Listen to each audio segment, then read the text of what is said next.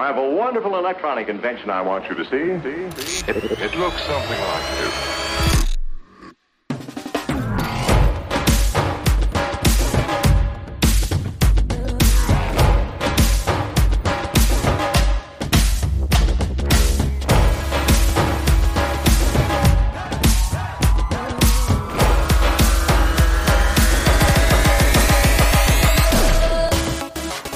In 2016, a US sports media outlet launched a website aimed at revolutionizing the industry. Founded by two former employees of Strava, the subscription-based fitness website, The Athletic aimed to produce sports coverage for die-hard fans, which avoided the pitfalls of ad revenue websites, presenting its subscribers with thoughtful writing, a clean aesthetic, and perhaps most importantly, no adverts.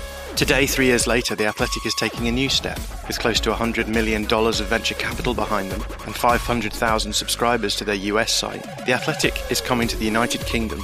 In this special episode of the Football Media Podcast, John talks to Ed Malyon, former sports editor of The Independent and recently appointed UK Managing Director of The Athletic, about how the company is attempting to win over the British market and add English football to its coverage.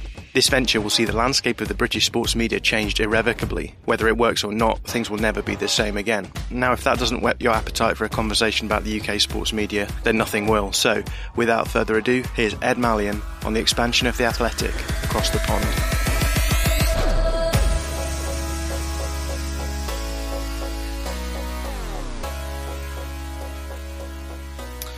I'm joined today by Ed Malyon, former sports editor of The Independent and now UK Managing Director of The Athletic. Ed, thanks for coming on today. Oh, thanks for having me, mate. The time when this episode goes out, The Athletic's expansion into English football will have gone live and your hard work over the summer will be paying off. Tell us a little bit about how you went from being the sports editor of The Independent to spending your summer headhunting some of the finest talents in sports writing. It's kind of a long process, I guess. I first talked to The Athletic a couple of years ago. I was very interested in their business model and everything that came with it. I think they have a very good product that I was already a subscriber to just for the US sports coverage. And I got another phone call earlier this year suggesting that they might come back into the UK market, having thought about doing so before.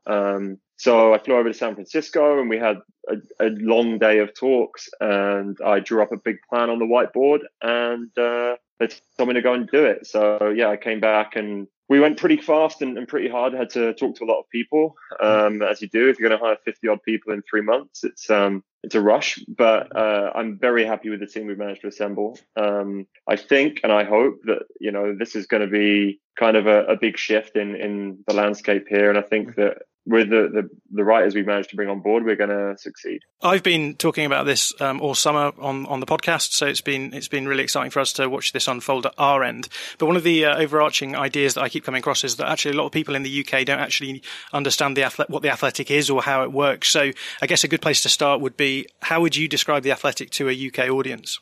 What I'd say is it's going to be the best football writing platform, I think, in the world. Mm-hmm. And it starts with the writing, but obviously this is going to be an offering that's going to get broadened out. We're going to have podcasts and video, and really like what I want to make it is a destination for all the best coverage of the football team that you support, outside live rights. Like, I don't think we're ever going to be in the game for live broadcast rights. They cost billions of pounds. And I think, as we're seeing, they're not necessarily going to prove to be worth it in the future. And I think, was it La Liga's TV rights went unsold in the UK last week, which is indicative of kind of the market there. But what we're trying to do is, as I say, the key is the best coverage of your club. So you support Leeds, right? Yeah. So for Leeds, we're going to have Phil Hay covering Leeds. I think most people would agree that he's the best guy in the world at covering Leeds United. And what we're going to try and do is Phil will continue to cover Leeds in kind of the way you're used to, but we're going to just give him more time and space to tell stories rather than doing match reports and quotes pieces from press conferences, which everyone else will carry on doing. We're quite complementary with the kind of offerings that are already available, because we're going to be doing different sort of content.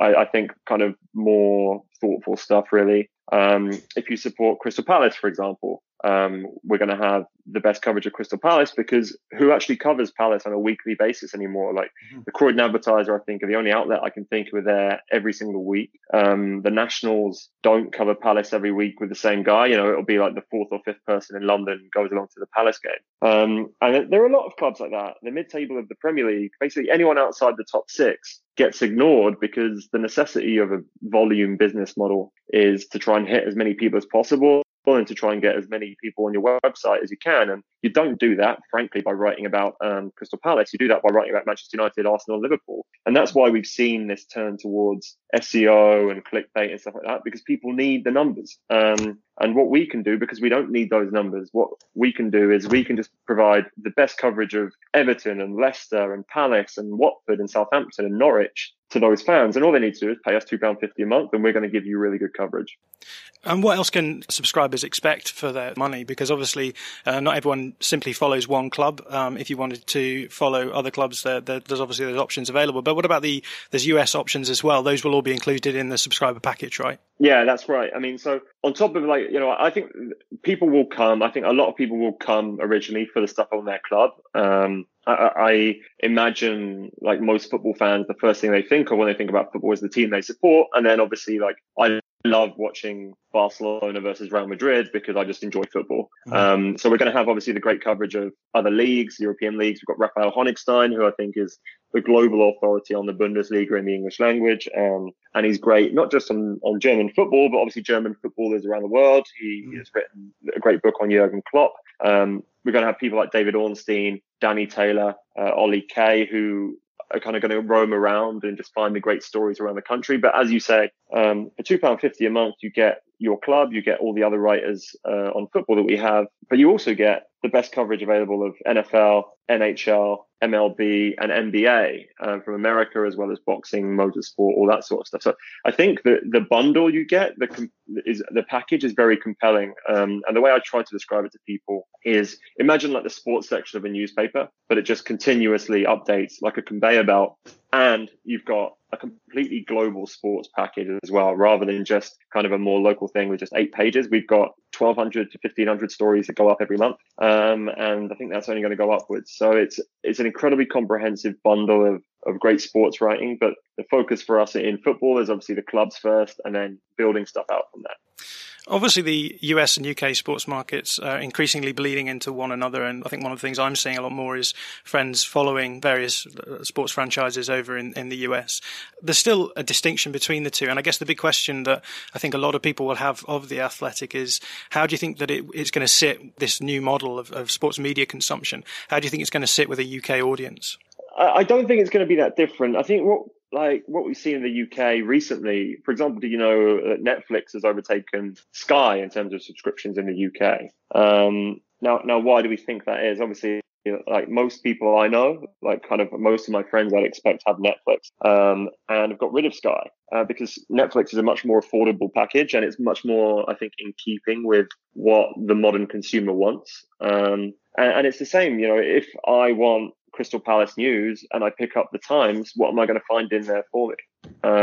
There's a chance that there's some Palace stuff in there, but it's rarely going to be the comprehensive, in-depth stuff that I want. And, the internet has brought about an era of specialization where people can find whatever they want. And I think that everything is moving in that direction. We're not going to cover politics. We're not going to cover the war in Syria. We're not going to cover Yemen or anything else that goes on like that. It's just sport. So people that pay the £2.50 a month it's going to cost will get a comprehensive sport package, but nothing else. And what it means is that we can put all of our resources into flying our writers to the most interesting football stadiums in the world, rather than having to, keep them where they are and say no because we've got to send someone to Burma instead. I'm interested in hearing from you how the UK branch of The Athletic is going to fit within its wider model. What's the sort of business structure there? Are you going to take in the US soccer coverage, or are you entirely separate from the wider Athletic company as it works now? So the US side, soccer, is obviously going to continue. They've got Meg Linehan, who's one of the best women's soccer writers in the world. I thought her coverage during the Women's World Cup of the US team was absolutely awesome. But also kind of the wider issues around that World Cup. They've got Paul Tenorio, who's brilliant at breaking all the news in MLS, and those guys are going to continue doing their thing. What we're going to do over here is kind of a self-contained operation of about 50 odd people based out of London, all British journalists, obviously at the clubs and stuff, except Rafa. I can't think of anyone else. But what we're going to do is just focus on covering the football the best way we know how. Like, kind of, if you think about the ice hockey and the baseball and stuff, they all work completely separately. They're on different seasons, they're different rhythms. It's just our job to focus on creating some incredibly good football writing that people are willing to pay for, because we appreciate there's going to be a behavioral obstacle, like, I mean, you must pay for these sorts of things already, but there are going to be lots of football fans who are used to just getting stuff for free. So we appreciate there is a challenge there, and that's just part of coming into a new market. But I don't think the price is prohibitive for £2.50 a month. I think anyone who goes to games, or even people who just go to the pub to watch a game, I mean, you end up spending 30 quid if you have like 2 pints in London. So I don't think the price is an issue. It's just getting, people used to paying for stuff. But I'm so confident that people will love the product we're going to put out there, that we're going to offer a free trial for a whole month, so that people can spend time within the app, see if it's for them. And obviously there's a chance to cancel before the end of your free trial if you want. But I'm just so utterly convinced that people will like this, that I believe we're on a good path right now. I'm interested in exploring whether or not this expansion is aimed at bringing soccer coverage to a US market or bringing a UK audience to The Athletic. And I guess your answer is going to be a sort of balance between those two. But how are you looking at the overall aim of the UK expansion? What do you mean by the overall aim? Just in terms of, you mean like in terms of subscriber numbers, or? The Athletic last season tried to move into soccer through coverage of MLS, and that didn't work. So it seems to me from the outside that rather than doing that bottom up approach to soccer, it's now a top down. If you cover the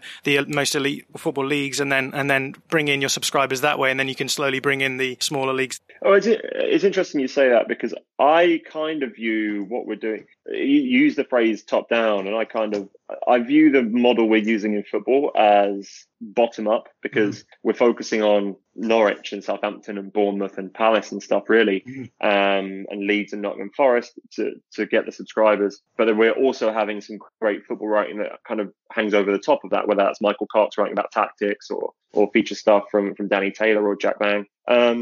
But I think the US soccer operation kind of bears no resemblance to this. I think at most they had 5 people on staff doing that. And this is 10 times the size, run by Alex Kajelski, who's, the best sports editor in the country, did a great job with the Times.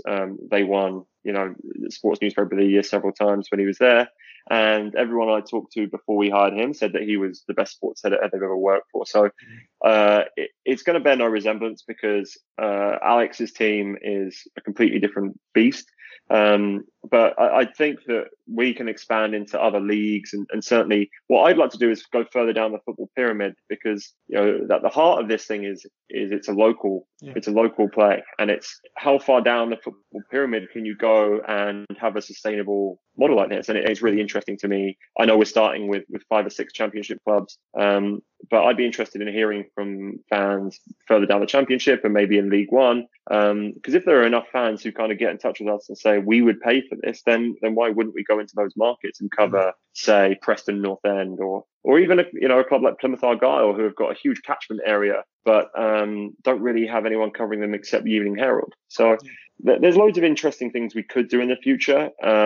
My head's been completely fried by the launch, so that's all I've been able to focus on. But yeah, going forward, I'm really excited for what other sports we could do, or what other clubs we can cover further down, and leagues. Obviously, I keep an eye on the football media. One of the things I love about The Athletic is it's really unique. It sort of feels like it's old media. They have the capital behind it to be able to pick up the sorts of writers who you would expect to see at mainstream operations. But it also feels quite new media. It's the forefront of what is achievable in terms of online content. At the same time, there's a very, as you've mentioned it, the word local. There's a very local feel to this, and I think that what I love about that is that it's responding to the the fan culture that is becoming more and more important, I think, in the UK media landscape. More and more people are wanting to have their clubs covered by someone who understands the club. So anecdotally, you've already mentioned Phil Hay at Leeds. I've heard hundreds of Leeds fans on Twitter who will sign up for the Athletic on the basis of Phil Hay alone.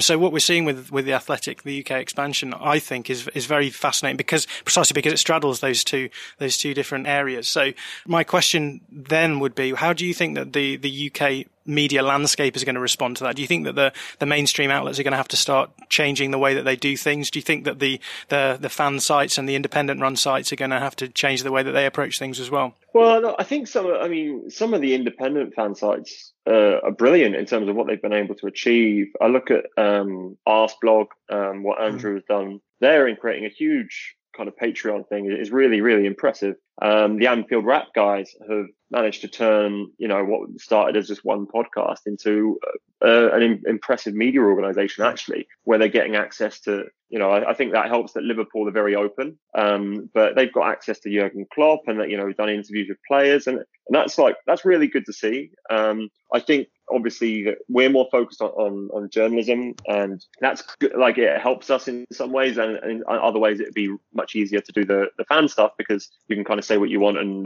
people agree with you. But the changing dynamic, as you say, is really interesting because you got to remember, like, this is 2019, right? And you can get like Haribo Star Mix delivered to your house at 11:30 at night if you live in London or Manchester these days. And to think that like the coverage of some clubs has gone backwards is just, it doesn't make sense. This is, we are at the most technologically advanced time in human history, and there's nobody covering Crystal Palace or West Ham regularly. Like that isn't right. That isn't right. So it's more of a case of, I think that because of business models, maybe national newspapers haven't been able to cover as many clubs as they used to. And basically it's just created a little gap, which we're going to kind of fill into. I think that the fan aspect is so interesting because the fan creators have managed to kind of create their own huge ecosystem, which is awesome. I mean, I've never watched Arsenal fan TV, but if I was an Arsenal fan, like, that is something that I would certainly be interested in. As a Palace fan myself, like, I remember ringing up Club Call where they would tell you terrible transfer rumours and you'd pay 30 quid like for a 10-minute phone call, and your mum goes crazy about it. But like that sort of stuff, and like going on internet forums when you're like 13 years old just to find any news about the club. You shouldn't have to do that in 2019. In 2019, you should be able to, pay a small amount per month, £2.50, and have 1, 2, maybe even 3 high-grade reporters who are at your club week in, week out, covering them and writing about them in a way that relates to you. Like that, to me, doesn't seem like rocket science. It's just, amazing that the Athletic have been able to come over here and give us the resources to do that and present that to people. But like, it's why I'm so bullish about the whole thing is it's like, of course, football fans will want this. And, if you don't like reading about football and you don't want to pay for stuff, like, that's absolutely fine. That's cool. That's up to you.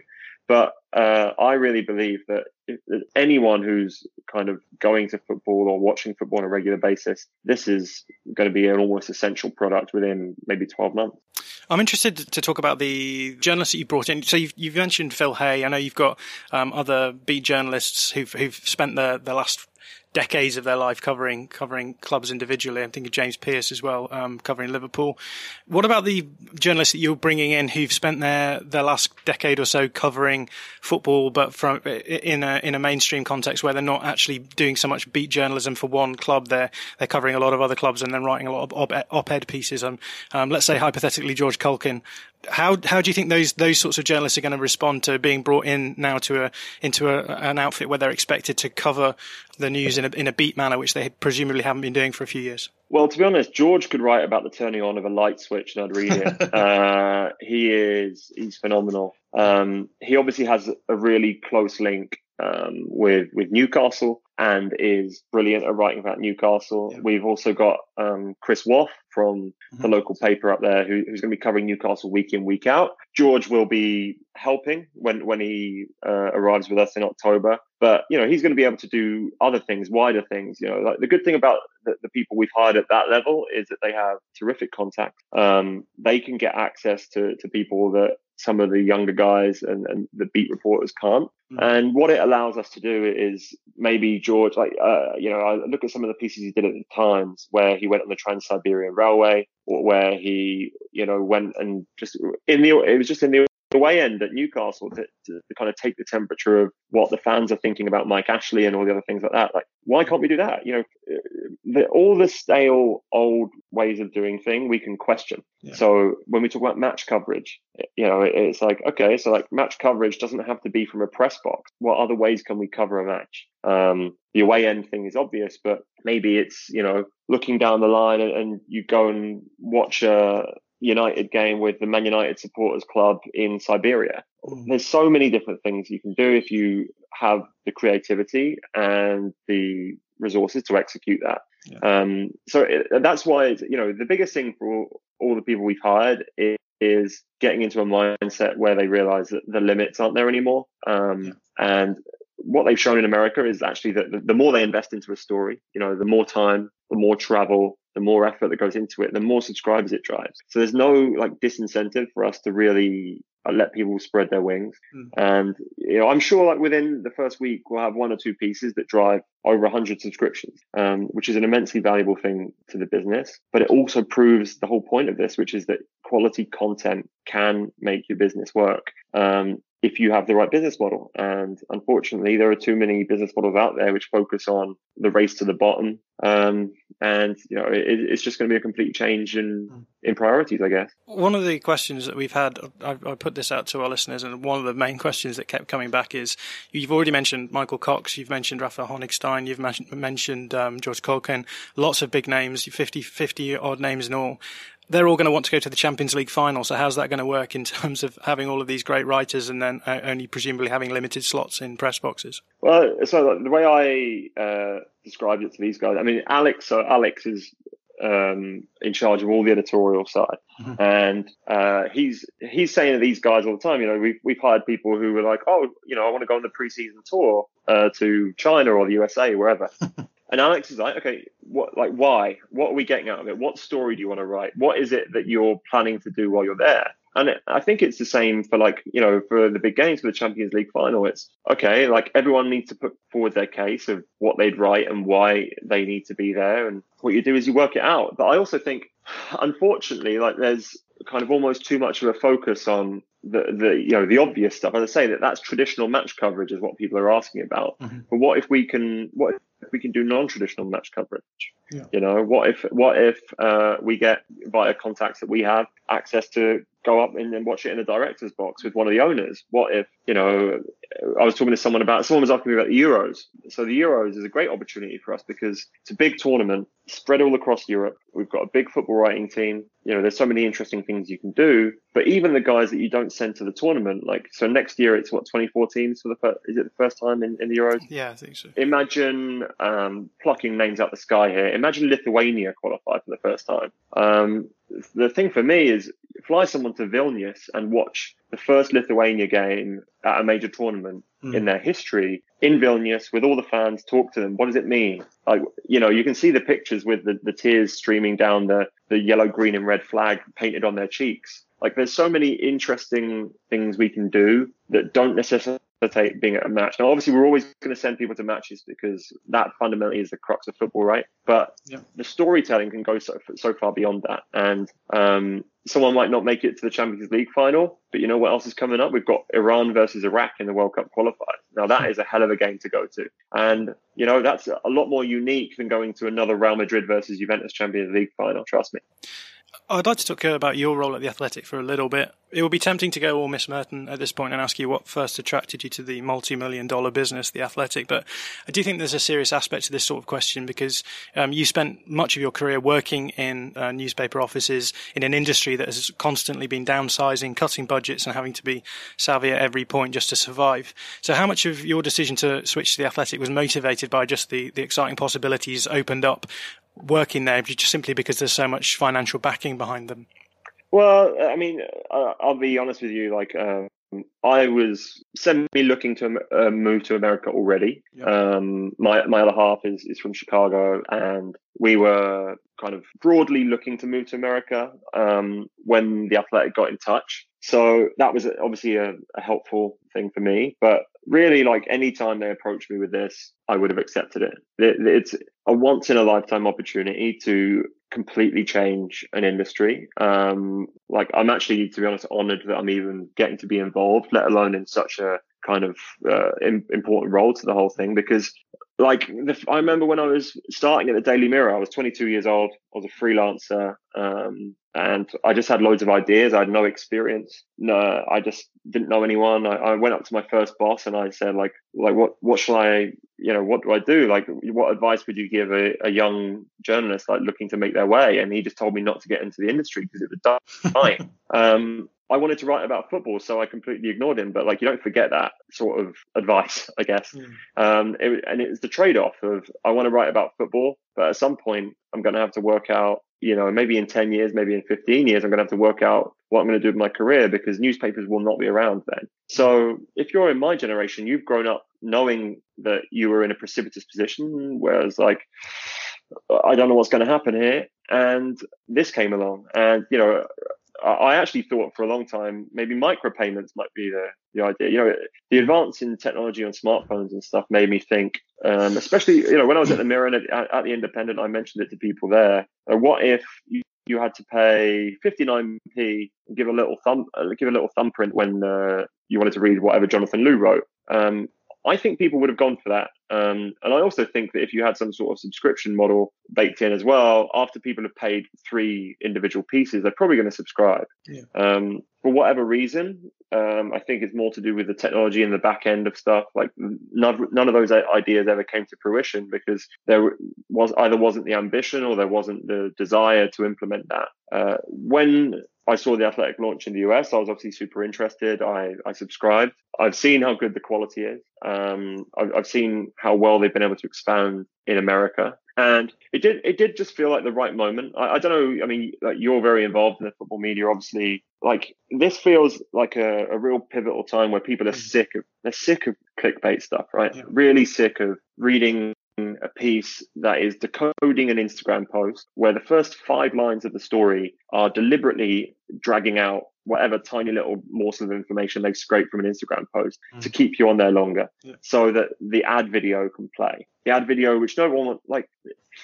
So when I was at the Independent, I used to get so many complaints about the website, and I'd always say, like, I don't design the website or the ads or the pop-ups. Like my realm is the content, and I was very proud of the content that we put on there, actually. But if you were designing something for a reader, you'd never put pop-up videos. You'd never have all the other things that are on these websites. It's literally a symptom of the business model. And if you've read something on The Athletic, you'll realize there's no ads. It's an incredibly clean reading experience. Yeah. It's almost calming compared to kind of the alternatives out there. And that's what was such a big deal for me, was the opportunity to go and do something where we can completely change back and direct it back towards the reader. This whole project that we're going to do is good for two sets of people. It's good for readers and it's good for sports journalists. Yeah. It's good for sports journalists because they can do more work that they're actually proud of, rather than having to churn out maybe 10 or 11 pieces a day, which some of our journalists were having to do in their old roles. And then it's also good for fans because, as I say, if you're a Crystal Palace fan or an Everton fan or a Norwich fan who is underserved, you're going to have someone who is dedicated to covering your team every single week. It's eminently affordable, and the technology behind it is really easy. It goes straight to your phone and everything is right there for you. So like for those two groups of people, this is a great thing. Fortunately, I am a sports journalist and I am also a reader and a football fan. So for me, the Venn diagram is a perfect circle. And that's why I guess I'm so involved. Obviously, fundamental to the paywall model is the ability to get readers to commit their money to you and retaining those readers year on year. And we've seen the stats that come out from The Athletic have been showing that there's a high retention rate, and also that I think Bloomberg reported this week that subscribers have reached 500,000, and there's a projection that will be doubled by the year end. I'm interested to know how much of your job is focused on the task of increasing subscriber numbers and retaining them. How much of what you're covering is making sure that there's a constant turnover in subscribers and the numbers are going up? Yeah, I mean, well, I think it's, I like to think it's everyone's job to make the subscribers constantly go up. It's certainly like, it's weird for me because I'm sitting here before launch, and I can't imagine what life is like after launch because we just don't have, I can't touch and feel the thing. But after launch, yeah, like my focus is obviously going to be on just constantly improving the business and constantly improving the product so that people who do subscribe stay around, because that's key. And they actually made that a big point to me early on. It's, you can't just keep the offering the same, or people who subscribe will feel like they're maybe not getting value for money. You have to constantly improve it.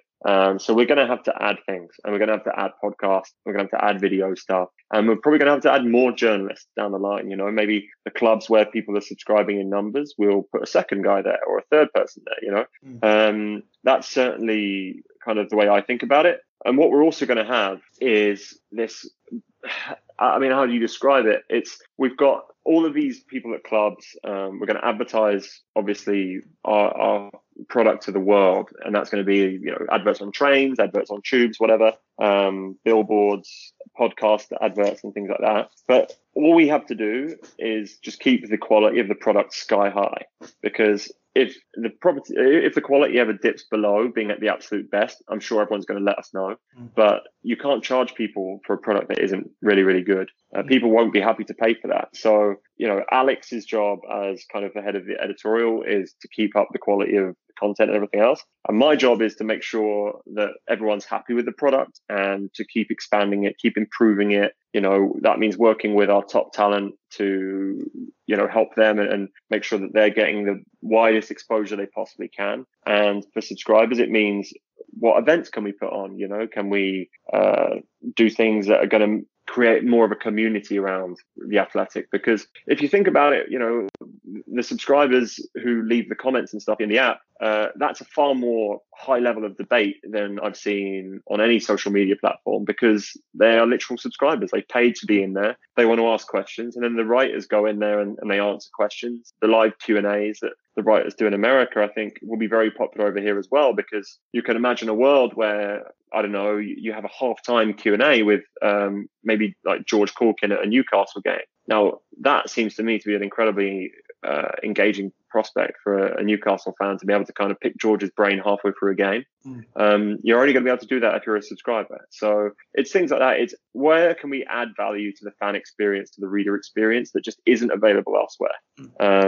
And, like everything else, like the content that Alex is in charge of getting on the app and on the website, we can be creative about it. Like, I just want to create this enormous, beautiful thing where, like, all the football fans that come in through the door really enjoy it and just want to stay. And some will stay for the podcast and never read a word. Some will come for the live Q&As and the features and never listen to a podcast. But that's it. We just got to have that offering for everyone. One more question about the back end. Part of the Athletics model is centered around the idea of getting your writers to use data to hone their craft.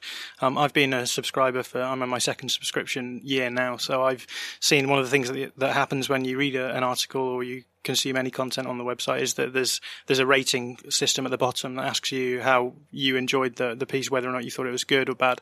What is this going to look like in practice on the UK site? Is there any, and I guess, is there any danger of the process becoming a vicious circle in which content narrows to suit the earliest audience of football subscribers that you get in the UK site? I don't think that's a real concern with anyone here. The data people that they have in the company are very smart. I actually think that's kind of a lucky side effect of basically being based in San Francisco. The tech people, the data people, they're all like really, really high grade tech and design employees, basically. It's just harder to hire that level of person in London. I think, one, because they're incredibly expensive, and two, because there just aren't as many around as there are around like Silicon Valley and all those other tech companies. So that's just a lucky thing of having the headquarters where it is.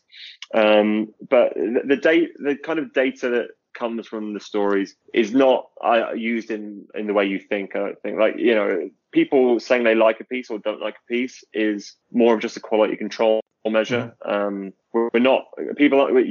There might be a lot of people reacting negatively to a piece, but it might just be because it's an opinion they don't like. So it's not taken. It's not taken as strongly as you might imagine. The metrics that really matter are just engagement time, people reading pieces. There are going to be writers, for example, who don't drive that many subscriptions, but their work is read by tons of people and keeps subscribers engaged, which is just as important as attracting subscribers in the first place. There'll be writers who drive no subscriptions, but keep subscribers really engaged and people enjoy reading their stuff. There'll be other writers who drive loads of subscriptions, but don't get that much engagement. And there'll probably be everything in between. Like the data is there to instruct us and to guide us, but it's not, the be all and end all. I think it helps us be smart about certain things, but, it's like, I guess it's like in football itself. Like if you were running a transfer policy, I would definitely be using analytics and advanced data as much as possible to inform my decision making. But you also need to use the eyes of scouts. You need to talk to coaches who have interviewed the player and know his personality and think what the fit will be with the existing team. So